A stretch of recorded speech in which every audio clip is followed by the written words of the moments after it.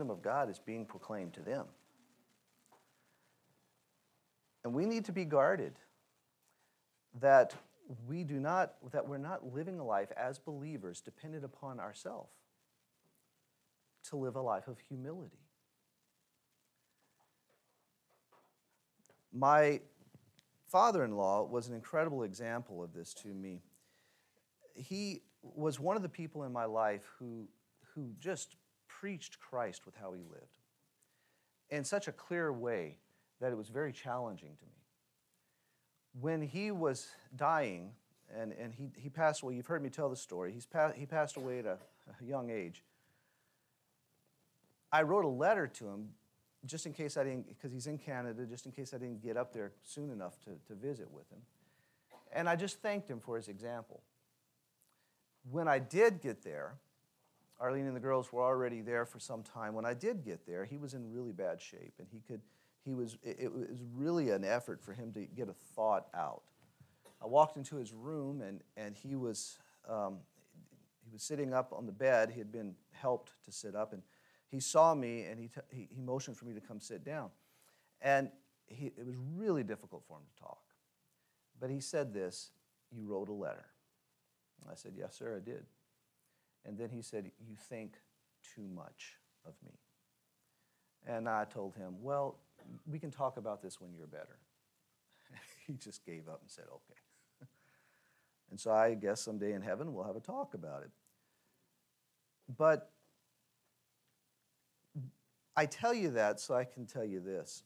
When he did pass away and we had his funeral, it was in a large sanctuary. And there was standing room only for the funeral. Standing room only for a man who had never preached a sermon in his life. To my knowledge, never taught a lesson as a teacher. But he was constantly in the Word, studying it, thinking on it, and living it. And when he died, there was just so many people in that building. I walked to the back of the foyer and I looked out the front door, and I saw the parking lot was full from one end to the other of pickup trucks, construction workers, people that he had come across just in daily life working in construction from all over the area. Someone who preached and proclaimed the kingdom of God, but not someone who thought very much or very highly of himself. And that sobers me. As a Bible teacher, as a preacher, that embarrasses me.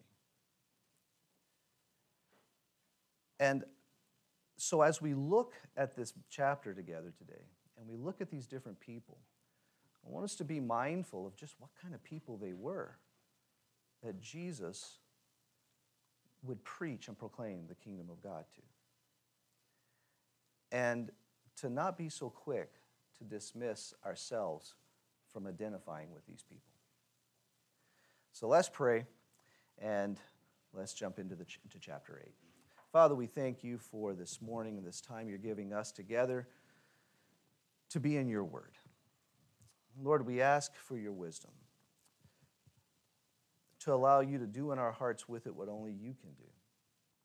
And we thank you that you allow us to ask such a thing because, Lord, you do want us to walk with you. You do want us to abide in you. You do want us to know you. And so we thank you. In Jesus' name, amen. Okay, so who were these people? Well, we know from verse 1, at the end there, he mentions the 12. The 12, also known as apostles, if you turn back just a couple of chapters in chapter 6 and in verse 13, it says, "And when day came, he called his disciples to him and chose 12 of them, whom he also named as apostles." So we know that there's these 12 among the disciples that were part of the inner circle. They were very close to him. and they were called apostles. Now, apostle means a messenger, one that is sent. Bob Utley explains it like this. It is from the verb to send with the rabbinical implication of delegated authority. It's used in Greek classic like our term ambassador. So when the ambassador of our country goes somewhere else, when he speaks, it is the nation, our nation, that is speaking. He speaks with the authority that the president gives to him. And this is the idea with the apostle. When we read about the apostles and we read their writings and we read of their life in the book of Acts, what we're seeing is the authority of Christ. So that's who these people are. It's been pointed out that he could be referring even to the whole nation, because in Matthew 19, verse 28, it says this, "And Jesus said to them, Truly I say to you, that you who have followed me in the regeneration when the Son of Man will sit on his glorious throne, you also shall sit upon 12 thrones, judging the 12 tribes of Israel." And so, these are important people.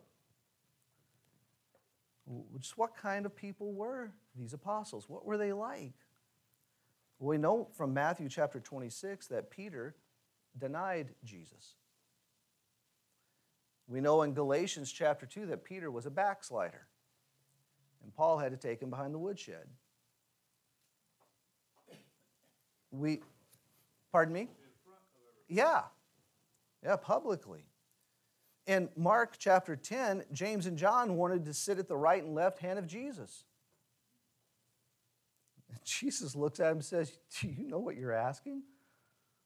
And they believe they did. Nathanael was so prejudiced that he judged Christ before he ever met him. Can any good thing come out of Nazareth? Matthew, he was a tax collector. And Mark chapter 14 tells us that all the apostles abandoned Jesus at his arrest. And these are the 12. Turn with me, please, to 1 Corinthians chapter 1. Why would Jesus be interested? He knows what kind of men they are. He even knew how they were going to respond to things. And why would he want to do this? In 1 Corinthians chapter 1, verse 26. "For consider your calling, brethren, that there were not many wise according to the flesh, not many mighty, not many noble. But God has chosen the foolish things of the world to shame the wise, and God has chosen the weak things of the world to shame the things which are strong, and the base things of the world to despise, and the despised God has chosen, the things that are not, so that he may nullify the things that are, so that no man may boast before God.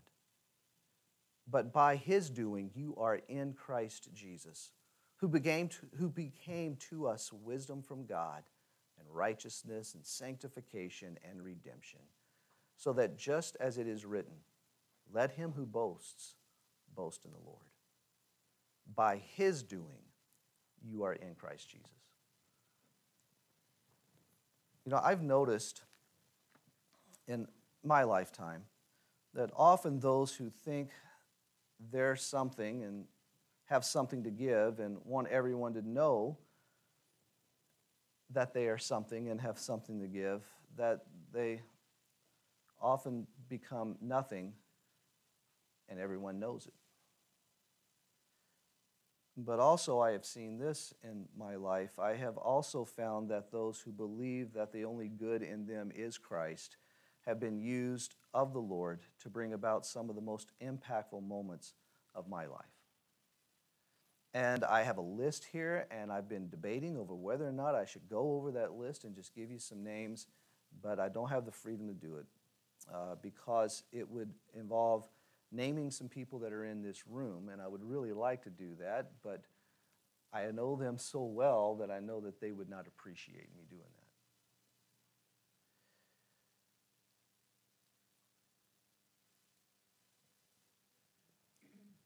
So the apostles, 12 stinkers, not just Judas, but Jesus preaches and proclaims the kingdom of God to them.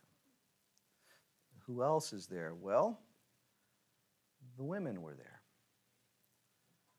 And, this is an incredible thing that we just kind of gloss over, especially those of us who have grown up in the church. We know about Mary, and we know about the other Mary, and, we know about the women at the tomb, and we know about the women who traveled with, but what did this entail? What did this mean?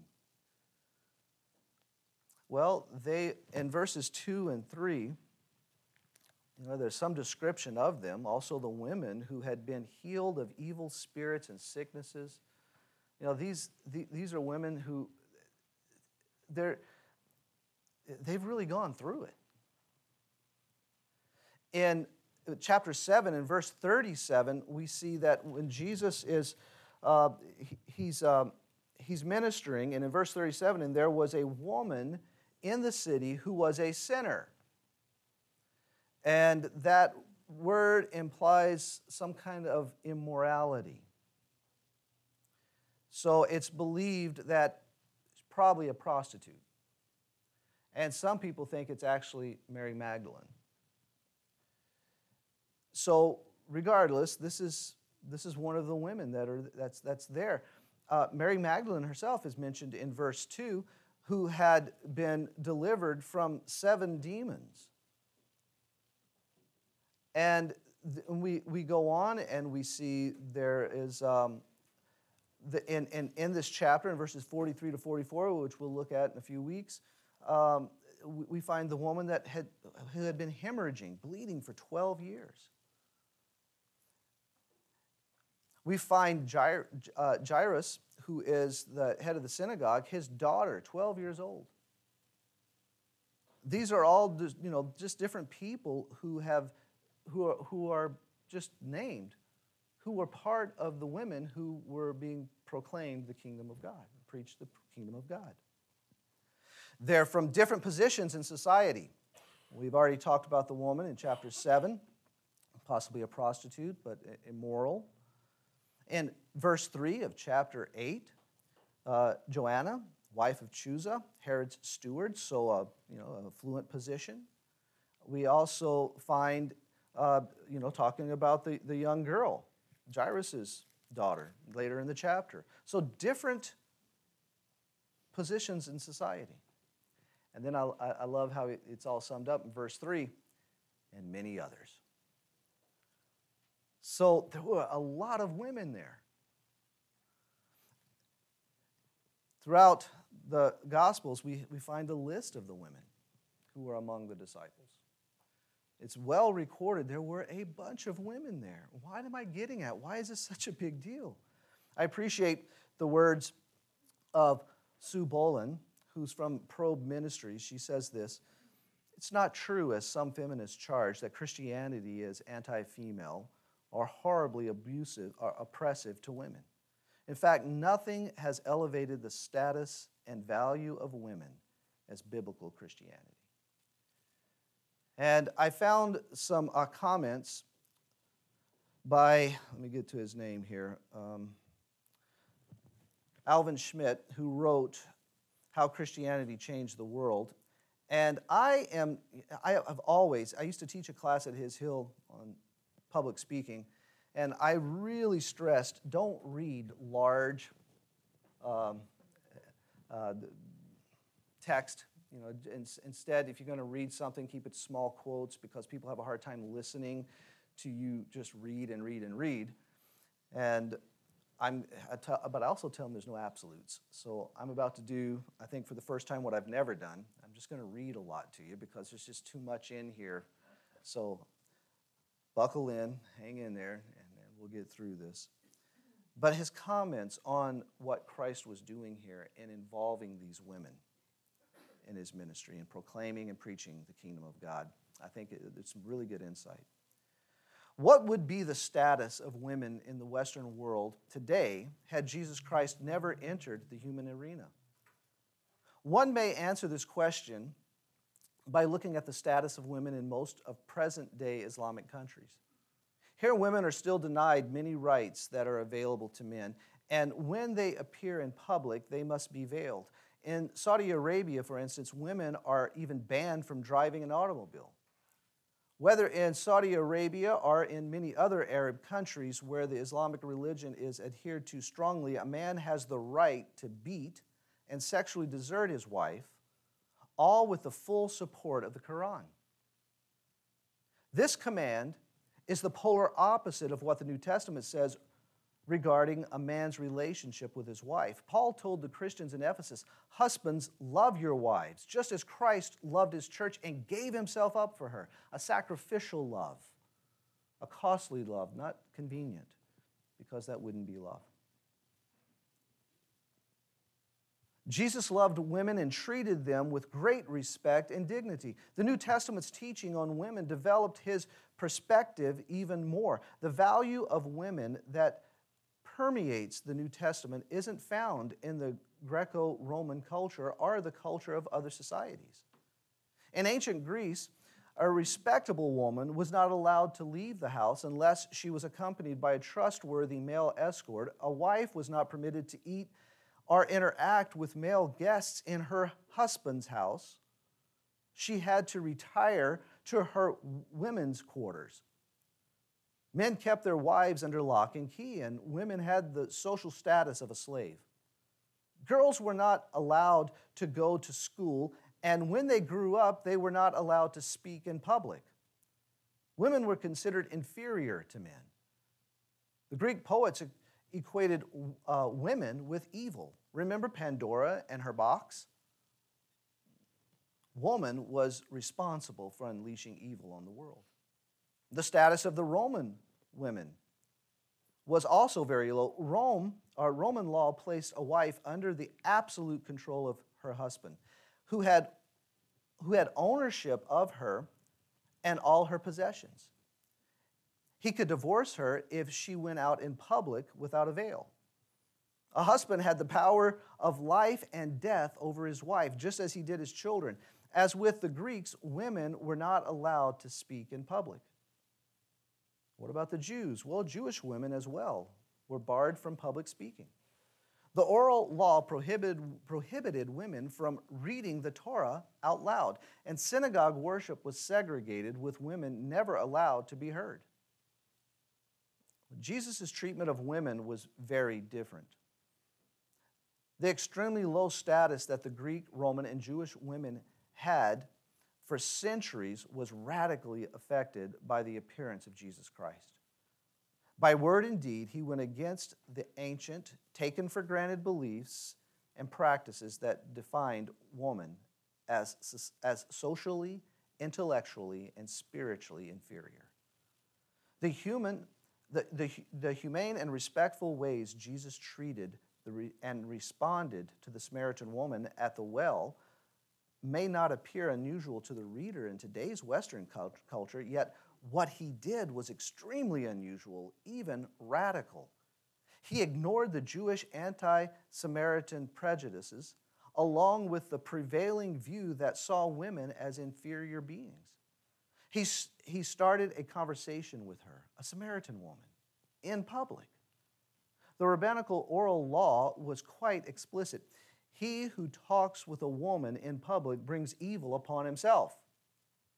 Another rabbinic teaching prominent in Jesus' day taught one is not to so much as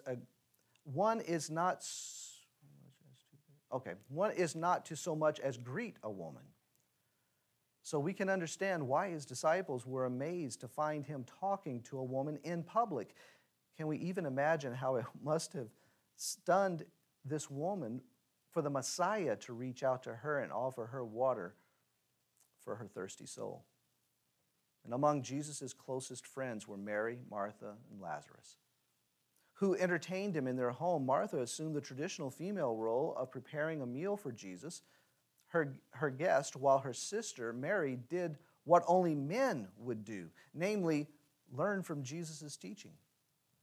Mary was a cultural deviant, but so was Jesus, because he violated the rabbinic law of his day about speaking to women. By teaching Mary spiritual truth, he violated another rabbinical law which said, let the words of the law, the Torah, be burned rather than taught to women.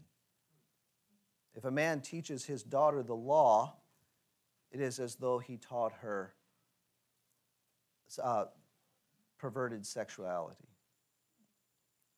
When Lazarus died, Jesus comforted Martha with this promise containing the heart of the Christian gospel. I am the resurrection and the life. He who believes in me will live even though he dies. And whoever lives and believes in me will never die. Do you believe this? These remarkable words were spoken to a woman. To teach a woman it was bad enough, but Jesus did more than that. He called for a verbal response from Martha. Once more, he went against the socio-religious custom by teaching a woman and by having her publicly respond to him, a man. The first people Jesus chose to appear to after his resurrection were women. Not only that, but he instructed them to tell his disciples that he was alive. He did this in a culture where a woman's testimony was worthless because she was worthless. Jesus elevated the value of women beyond anything the world had seen.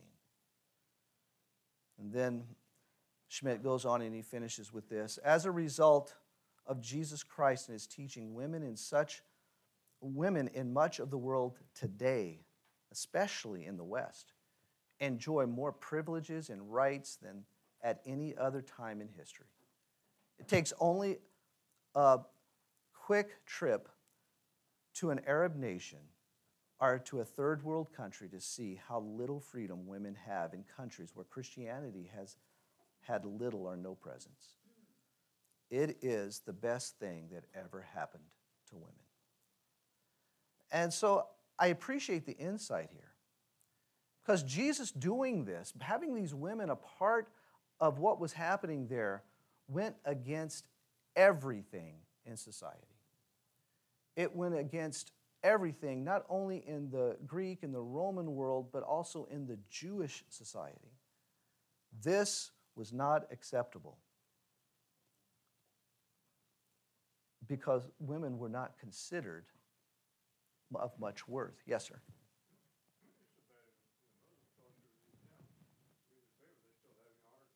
Yeah. Yeah, it's just horrific. And what changed all of this? But God himself. Jesus Christ did this. Now, to be clear, we hear a lot, and this church has taken the stance, that this is of the role of women being different than the role of man. But we want people to understand we do not think that different means inferior. Just thinking of Genesis 2:18, God says, it's not good for man to be alone. I will make a helper for him. And the word helper means aid. And this is something that I get to go through with the students at His Hill at the beginning of every year.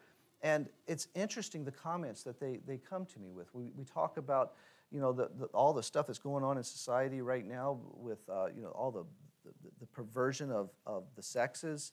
And we talk about the role of man and woman. And the consistent comment that I have received, the most consistent comment that I have received from the students after these classes is they tell me, and these are kids who grew up in church, they say that I have never been told this before. I have suspected it. I've heard them say that. But I've never heard this before. And, you start to look at some of this and you think, well, I think I know why they haven't heard it before. You look at the word, the woman is the helper, the aid. Oh, my goodness. Well, Paul understood that, what God was doing, that man needed somebody For indeed, man was not created for woman. In 1 Corinthians, we read this, man was not created for woman's sake, but woman for man's sake. And we read that, and we have to be guarded, because if we're not careful, we think that's very degrading for a woman. She was made for him. But that's just how Satan, that's just how the world wants us to think. They want us to take truth and twist it. I mean, think about the attack in the garden. In the day that you take, you will die. You will surely not die, Satan says. But when you take from it, you'll be like God, knowing good and evil. See, there's enough truth there, right? Oh, well, we're supposed to be like God. We were created in his image. So this is a good thing. No, just enough truth and twist it. We should see it the way it was told to us. You see, man needed her. It's not good for the man to be alone, God said. I appreciate what Wayne Grudem says about this. I don't agree with Grudem on a number of things, but I do appreciate his statement with this. He says, yet in the same sentence, God emphasizes that she is not to help Adam as one who is inferior to him. Rather, she is to be a helper fit for him. And here the Hebrew word means a helper corresponding to him. That is, equal and adequate to himself. So Eve was created as a helper, but as a helper who was Adam's equal. She was created as one who differed from him, but who differed from him in ways that would exactly complement who Adam was. See, Paul understood this too when he talked about the different roles, not speaking in a way that where one is inferior to the other, but they're just different. In 1 Timothy 2:12 and 13, he says, but I do not allow a woman to teach or exercise authority over a man, but to remain quiet. And we do all kinds of linguistic gymnastics to try to twist that into saying something else than what it says. But Paul goes on and says exactly why he declares this. In the next verse, he says, for it was Adam who's created, and then Eve. So it was creation, not the culture, that determined the role of men and women. And in doing so, they're living out the image of God. And this is the point, that God's image is to be seen in men as a man. And God's image is to be seen in women as a woman. And when we start to play with those things, we start to make adjustments with those, then all of a sudden, what are we doing? We are now perverting, distorting the image of God. And so it's not supposed to be a relationship whereby the woman is inferior, but she is equal but different. And living different, she shows the image of God. And Jesus comes onto the scene, and he looks at these women, and he proclaims the kingdom of God to them. He preaches the kingdom of God to them. These people who were considered to be inferior, but Jesus says they are not.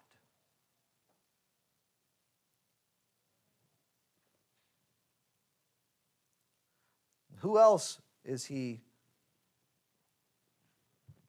proclaiming and preaching the kingdom of God to? Well, the 12, the women, and then there's this large crowd, those from the various cities. Large crowd in various cities. I'm just reminded of 2 Peter 3:9, the Lord is not slow about his promise, as some count slowness, but is patient toward you, not wishing for any to perish, but for all to come to repentance. You know, he was going, as we read this chapter, we find that he was going into these villages, going into the next one and into the next one, and then people were starting to follow him out of these villages. There's large crowds coming out, and it's the Lord wants all to hear this. He wants all to know this. And we go on, who else? Well, the man who's possessed with demons. In verses 26 to 39, and again, we're going to look at this in more detail in a few weeks, But, this is the man where Jesus gets out of the boat, and he runs up, the man runs up to him, and he is possessed. It says his name in verses 26 to 39, his name is Legion, which is interesting because we know at this time the Roman legions they could be as many as 6,000 soldiers. And so this one man is called Legion, so there's just no telling how many demons are possessing this man.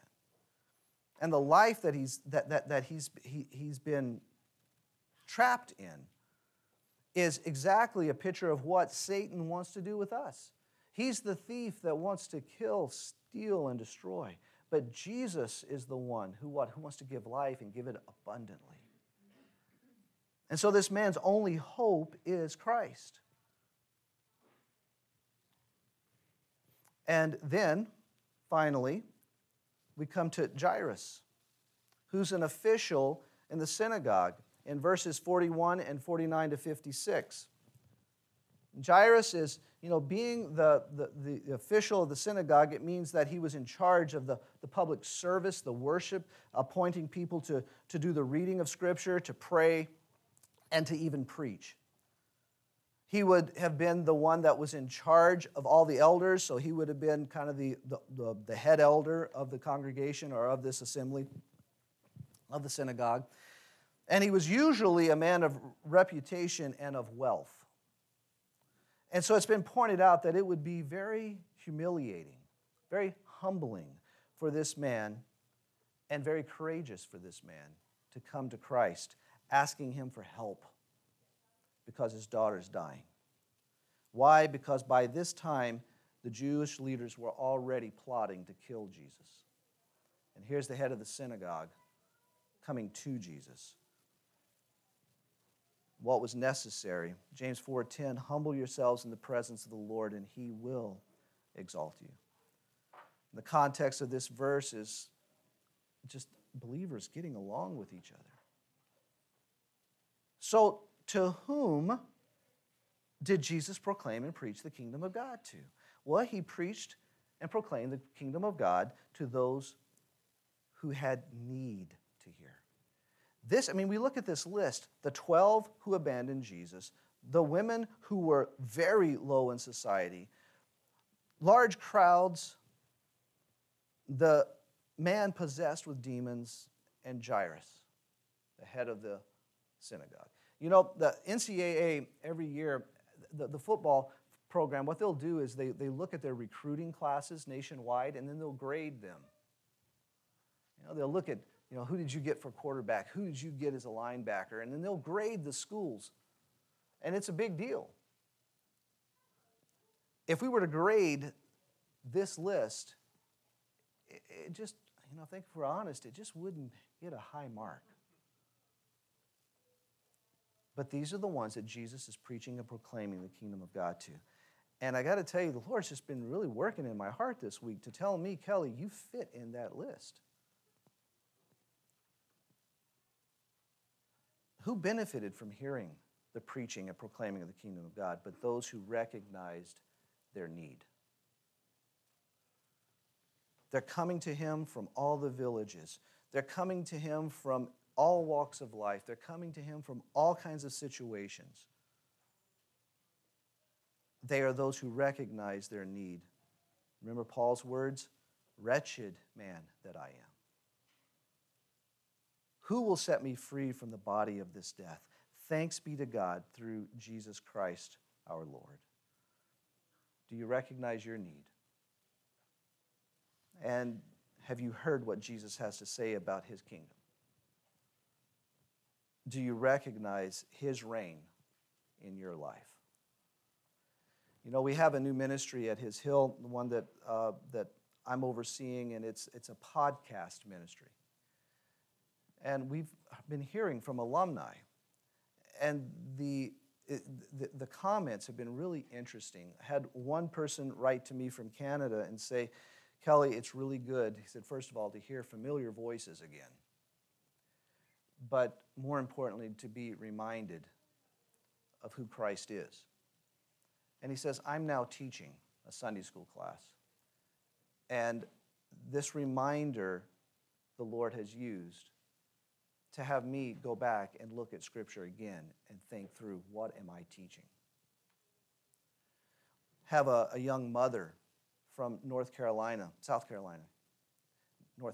just wrote recently and said, Kelly, I've just started listening to the podcast. And I want to say thank you for the reminder that you and the staff are giving of who Christ is. Kelly, these are things that I have forgotten. But now I am reminded that the only way I can be the wife and be the mother that I am to be is because of what Christ has done and is doing in me.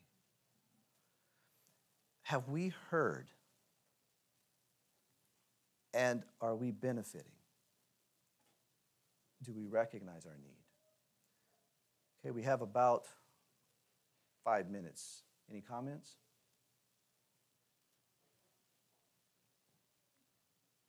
You talked of humility, and I was thinking today of Isaiah, and we have no reason to believe that Isaiah was not a godly man that was walking with the Lord. But when he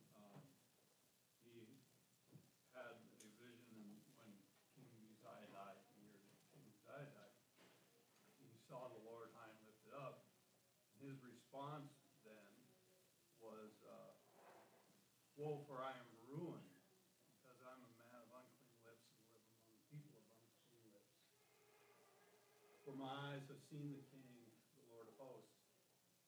So he was humbled, and so humility is not just for unbelievers to recognize it, but for us.